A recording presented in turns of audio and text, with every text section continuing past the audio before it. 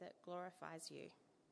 Please be with Stephen today as he preaches, that he might speak the truth and that your Holy Spirit will work in our hearts to make us see where we need to change. Please give us the courage to change, to live lives that please you. In Jesus' name, amen. Our first reading is from Psalm 119, verses 65 to 72.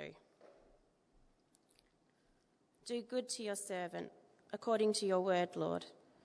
Teach me knowledge and good judgment, for I trust your commands. Before I was afflicted, I went astray, but now I obey your word. You are good, and what you do is good. Teach me your decrees. Though the arrogant have smeared me with lies, I keep your precepts with all my heart. Their hearts are callous and unfeeling, but I delight in your law. It was good for me to be afflicted, so that I might learn your decrees. The law from your mouth is more precious to me than thousands of pieces of silver and gold. And the second reading is 1 Corinthians chapter 8, verses 1 to 13. Now, about food sacrificed to idols, we know that we all possess knowledge, but knowledge puffs up, while love builds up. Those who think they know something do not yet know as they ought to know. But whoever loves God is known by God. So then, about eating food sacrificed to idols. We know that an idol is nothing at all in the world, and that there is no God but one. For even if there are so-called gods, whether in heaven or on earth, as indeed there are many gods and many lords, yet for us there is but one God, the Father, from whom all things came and for whom we live. And there is but one Lord, Jesus Christ, through whom all things came and through whom we live. But not everyone possesses this knowledge. Some people are still so accustomed to idols that when they eat sacrificial food, they think of it as having been sacrificed to a god. And since their conscience is weak, it is defiled. But food does not bring us near to God. We're no worse if we do not eat, and no better if we do. Be careful, however, that the exercise of your rights does not become a stumbling block to the weak. For if someone with a weak conscience sees you, with all your knowledge, eating in an idol's temple, won't that person be emboldened to eat what is sacrificed to idols? So this weak brother or sister, for whom Christ died, is destroyed by your knowledge. When you sin against them in this way and wound their weak conscience, you sin against Christ. Therefore, if what I eat causes my brother or sister to fall into sin, I'll never eat meat again, so that I will not cause them to fall. Morning, everybody. We are continuing, indeed, in the book of 1 Corinthians. We're reading together through a section of the letter in which Paul addresses concerns in that church, the church in Corinth, concerns that they themselves have raised with Paul. Back in chapter 7, Paul began with, "Now to the things that you wrote about." So he's probably settling disputes and arguments and disputes possibly that are threatening or have already divided the church. And we've just spent 3 weeks looking together essentially at the topic of sexuality and marriage, chapter 7. So today we start a whole new section. The topic under consideration is announced in chapter 8, verse 1. Now about food sacrificed to idols. It may not be obvious when we open our Bible and read chapter 8. It may not be open because our Bibles are broken into chapters, into paragraphs, into sections, and there's subheadings and so on and so forth. It may not be obvious. Now, Paul, when he starts talking about this topic, now about food sacrificed to idols, it may not be obvious that he's not done talking about this topic till he gets all the way to chapter 11, verse 1. He has a lot to say about this topic. So he's not done, and we're not done. But we'll just look at chapter 8 for today. But what's the problem? Well, here's the problem. Christians in Corinth are going to pagan temples and eating meat sacrificed to idols. And here's Paul's answer. Don't. That's it. Don't. The Christians in Corinth are not free to do this. It's sin. And it is sin. In fact, even before the church in Corinth was even planted, even before it was founded, Paul and Barnabas travelled to Jerusalem. They took time out from mission to go to Jerusalem to settle the question of Gentile believers in Jesus, converts to faith in Christ who weren't Jews. What do we do with them? And everybody at that conference, everybody at that council agreed Gentile believers would indeed be asked to steer clear of meat sacrificed to idols. And just so we are sure about this, in Revelation chapter 2, Jesus, speaking to the churches of Pergamon and Thyatira, condemns those teachers who teach that it is okay to eat food sacrificed to idols. Revelation 2, 14 and 20. But even though the issue is actually quite clear-cut, don't, Paul takes a long time to get to his answer. Don't. Which actually doesn't appear in absolute terms until we're well into chapter 10, verses 20 to 22. So, unlike chapter 5, wherein Paul's response to sin in the church is a sharp, "You ought to be ashamed of yourselves." No, here actually there's sin in the church, but he takes them slowly and carefully through a whole series of issues. And here's a mud map of his argument. Chapter 8, verses 1 to 13. Stating the problem as the Corinthians see it, he then talks about the supremacy of love and conscience in decision-making. So let's label the section that we're going to look at today as love and conscience. Then in chapter 9, verses 1 to 23, with that in mind, Paul sees that they need to rethink the whole area of rights, responsibilities, and freedom. We can call this section Rights and Freedom. Chapter 9, verses 24 through to chapter 10, verse 13, Paul also sees that with respect to this issue, they need to rethink the whole area of temptation. So let's call this Understanding Temptation. Moving towards his conclusion in chapter 10, verses 14 to 22, Paul sees that the Corinthians have a naive, indeed dangerously naive view of what it means to participate in a sacred meal. So he teaches them about the spirituality of sacred meals. And indeed, if you're unsure about why it is such a bad thing to eat meat sacrificed in idols, well, actually, this is the section that answers it clearest. Why it is dangerous, why we are not free to do this. And finally, Paul, in the light of all of his arguments, is ready to make some conclusions. And Paul does that, chapter 10, verse 23, through to chapter 11, verse 1.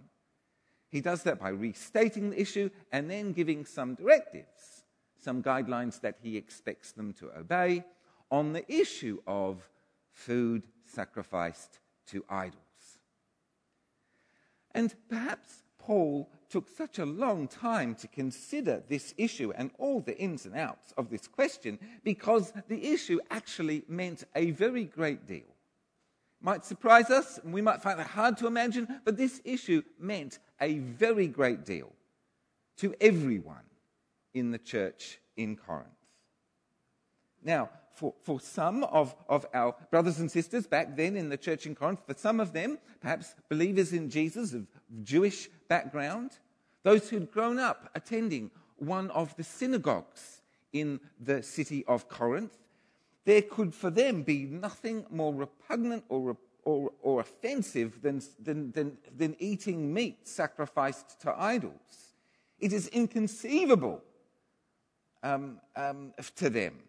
In fact, it is conceivable to us to know that actually some of these people, some of their great-grandparents or grandparents may have lost their lives when they refused to eat meat sacrificed to idols back in the days of Antiochus Epiphanes. For in the 2nd century BC, when the Greek king Antiochus Epiphanes ruled over Judea, he'd tried forcing all Jews to renounce their faith as part of his campaign to make the whole world Greek. From the book of Maccabees. Sitting in a certain place with his counselors and armed soldiers standing around him, the tyrant Antiochus ordered the bodyguards to drag over each one of the Hebrews and force them to taste pork and meat sacrificed to idols.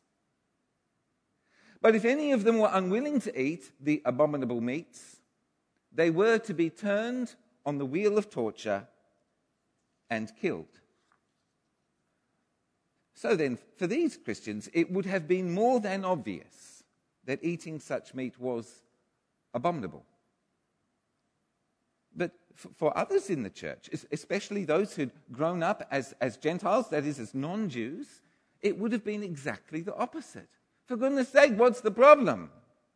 All across the Roman Empire, across what today we'd call the Greco-Roman world, towns and cities were peppered with temples and pagan sacred sites and sites dedicated to Greek and Roman gods and goddesses. What we might not appreciate now is that these temples were the center of all cultural, social, political, as well as religious life. For indeed, these things were indistinguishable in the ancient world.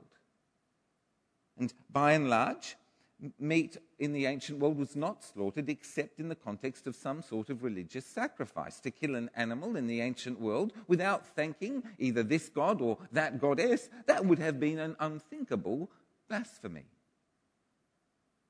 So then, for many of these Christians in the church in Corinth, Christians of Gentile background, they would have grown up attending and playing within temple precincts. Temples were the places Corinthians went to eat and drink, relax, celebrate, and, to use a contemporary word, to party. Ancient Corinth had 26 recognized sacred sites and at least 12 temples surrounding the central marketplace, all dedicated to various Greek and Roman gods and goddesses and various lords, that is, mystery cults. But chief amongst them was the temple dedicated to Aphrodite, the goddess of love, beauty, passion, and pleasure. As adults, important civic events would take place in temples, and a position of standing or influence might routinely mean having to accept dinner invitations, civic dinners held in pagan temples. So, for example, two invitations that have survived, actually of many, Nicephorus invites you to dine at a banquet of the Lord Seraphis in the birthhouse on the 23rd from the 9th hour. Or another invitation, the god summons you to a banquet being held in the Arian tomorrow from the 9th hour. That we know from history that in the first 3 centuries AD, Christians did take Paul's teaching to point and they avoided pagan temples. We know that meant that they were figures of ridicule in the ancient world, contemptuously labeled antisocial atheists for their apparently inexplicable rejection of all community involvement. They didn't go to the temples. Back, though, in the middle of the 1st century, we can see that significant numbers of Christians, at least in Corinth, were indeed accepting such invitations and reclining, that is to say, dining, in pagan temples, the temples of idols. At the other end of the social scale, meat sacrificed to idols might actually be the only opportunity that poor people had to buy and eat meat.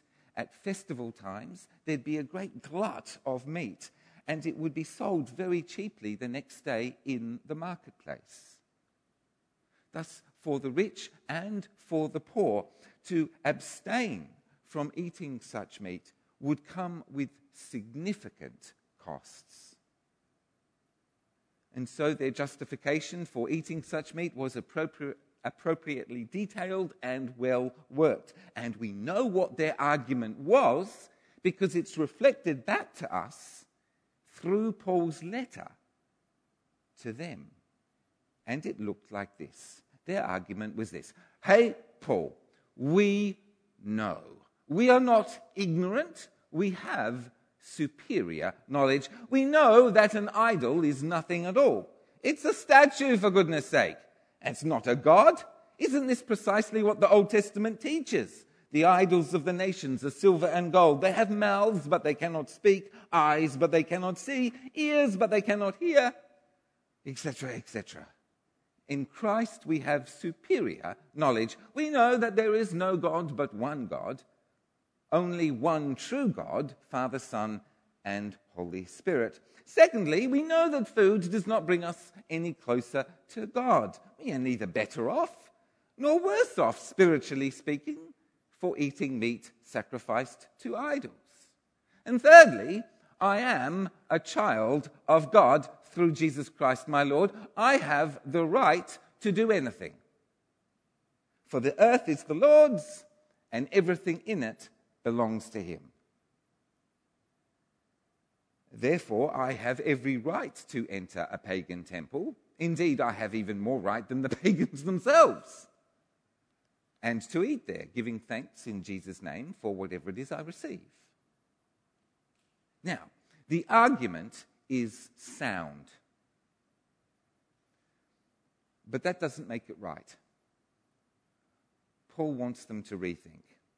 And Paul begins in this chapter by making 2 points. Firstly, knowledge puffs up, but love builds up. Secondly, each of us must both anticipate and respect the conscience of other believers. Knowledge puffs up, but love builds up. This isn't anti-intellectualism. Paul knows that, as the Old Testament teaches in so many different places, knowledge actually is a precious thing. This is not anti-intellectualism. But Paul does know that when a person thinks that they know more about something than others, then that's a very powerful driver of pride and conceit. Those who think they know something do not yet know as they ought to know. Or to rephrase that, the moment you think yourself wise, you're not. This is a temptation common to all, but perhaps most dangerous to those who are, by virtue of their job, in possession of superior knowledge. In all that I'm about to say, I apologize to any doctors and high school teachers present, and there's actually a few, so my apologies. But I have indeed, I confess, in the past I have sometimes accused doctors of being people who think they know everything. I paused to let one of them say, but we do. And that hasn't happened. Great, we'll move on. And high school teachers in particular, I have sometimes accused of being unteachable. And there may be some truth in those slanders. But at the time, when I said such things, I think the force of my objection was almost certainly my own pride and conceit. The pride and conceit that comes from being used to being the teacher. Someone regularly labelled, if perhaps ironically, the Reverend Doctor. Knowledge is indeed a powerful driver of pride and conceit. On 1 or 2 occasions, I have found myself thinking haughty thoughts and looking down on others because they didn't know something, forgetting that actually I had only learnt it 2 weeks earlier. Knowledge is a powerful driver of pride and conceit, especially if, as pastor or doctor or lawyer or specialist or or consultant or teacher or whatever it is that you might do, your identity is formed in part or in whole by the function of knowing the right answer when others don't. But the person who thinks they know something has their eyes fixed on what it is that they know, and indeed in that moment are unable to comprehend or measure their own ignorance, which is of course close to infinite. So then, here's a mathematical equation for the benefit of Blake. I think what this means is the sum of all the things that I know divided by the sum of all things that I don't know is so close to zero, it's just not worth splitting hairs. This mathematically proves that I know nothing at all. But whoever loves God is known by God. As Christians, we sometimes boast that we know God, and we boast that we've met Christ, and quite right too, from a certain point of view. But actually, biblically, the real joy that we ought to rejoice in is not that we know God, but rather that we are known by God. In other words, that we belong to him. That in Christ, whether Jew or Gentile, male or female, slave or free, we are claimed by him as his. That's what we should rejoice in. Hey, do you know that Jesus knows me? Well, Paul has demonstrated the superiority of love as the basis of decision-making to knowledge. And where this really comes into play is when we consider the conscience of others. Now, what is the conscience? The conscience is that part of our mind where right versus wrong is hardwired. Our consciences are formed in childhood, mostly, and they are difficult to reprogram. Not impossible, but difficult. Our conscience tells us what we think it is right or wrong, but the conscience itself generally makes little distinction between custom and morality. So then, for example, when my conscience tells me that it is morally wrong to wear a hat inside, it is mistaken. And when I feel guilty for wearing a hat inside because I think I'm being rude, that's just simply part of my upbringing. It's morally neutral to wear a hat inside. You'll all be relieved. Another thing about our conscience is that it is very difficult to rewrite. Not impossible, but it is difficult. People who have grown up in traditions or religions where pig meat, pork, ham, bacon is labeled as unclean, they actually find it really, really difficult to eat that meat, even many years after otherwise disassociating themselves from that tradition or from its teachings. The conscience once formed is only very slowly reformed. And the third thing about the conscience, which by now should be obvious, is that it is highly fallible as a moral guide. Anyone who's been in pastoral ministry for any length of time knows that people can feel deep shame and guilt over things that actually aren't wrong, all the whilst feeling no shame or guilt about things that are profoundly wicked and evil. The conscience is highly fallible. Paul, elsewhere, in Romans and in 2 Corinthians, Paul teaches about the conscience. He makes a point of trusting Jesus as his judge, not his own conscience, yet nevertheless teaches that we are on thin ice when we disobey our conscience. And thus, we are doing something very bad if we encourage others to disobey their conscience.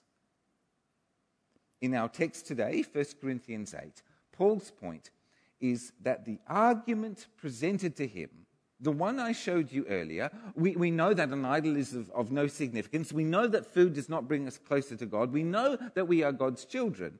Paul doesn't say it's wrong. Rather, he says it's unloving. In verses 7 to 13, Paul says that when other Christians, perhaps even Christians of Jewish origin, when they see you doing this, eating meat sacrificed to idols within temple precincts, they'll be tempted to do the same thing. But in doing that, they'll be acting against their own conscience. And that is sin. Now, both the person who eats in the temple with a clean conscience and the person who eats in the temple with a guilty conscience, both of them are doing the wrong thing. But it'll be worse for the person who, knowing it to be wrong, has given into temptation. That person will be considerably weakened by guilt and shame. Satan has a stronghold in their life that they'll need to deal with. Now, at this point in the argument, Paul allows the notion for the time being that Christians have the right to eat in pagan temples. He'll dismantle that notion later. But even so, even if we allow for them to have that right, even so, verse 9, be careful, however, that the exercise of your rights does not become a stumbling block to the weak. A stumbling block in this context does not mean something that causes offense or scandal. No, a stumbling block means something that could potentially derail the faith of another Christian. Verse 11, so this weak brother or sister for whom Christ died is destroyed by your knowledge. When you sin against them in this way, you sin against Christ. Verse 11, for whom Christ died. For whom Christ died. This is Paul's reasoning. If Jesus died to save this person, if Jesus sacrificed his entire life in order that this person might be forgiven, washed clean, and given eternal life, if Jesus sacrificed his entire life to lovingly save this person, how foolish of me, how evil of me to endanger this person's salvation because I refuse to sacrifice an invitation to a fashionable dinner party. Well, Paul will speak more on rights in the next section, which we'll look at next week.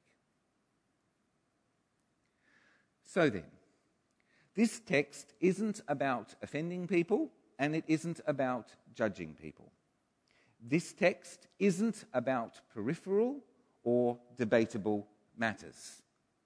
And it would be a misuse of this text for some offended minority to try to force compliance on the whole community, compliance to their idiosyncrasies. Paul makes it clear in other places like Romans 14 that with respect to debatable matters, matters ultimately of indifference, people within a community are to learn to live together in harmony with no group demanding their own behavior of others, and each person learning not to sit in judgment over others.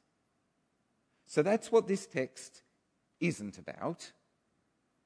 Here are two principles which I feel we can discern and prayerfully apply in our own lives. Firstly, the supremacy of love in ethical decision-making.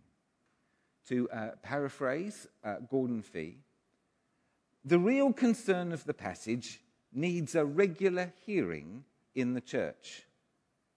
Personal behavior is dictated not by knowledge, nor by freedoms, nor by rights, nor by law, but by love for those within the community of faith. Everything one does that affects relationships within the body of Christ should have care for sisters and brothers as its primary motivation. Knowledge has its place, but love builds up. Second, the principle of imitation. The fact that actually we all copy each other all of the time. And we often consider the behavior of other believers to be an effective guide as to what it means to follow Jesus. So if so-and-so can do it, why can't I?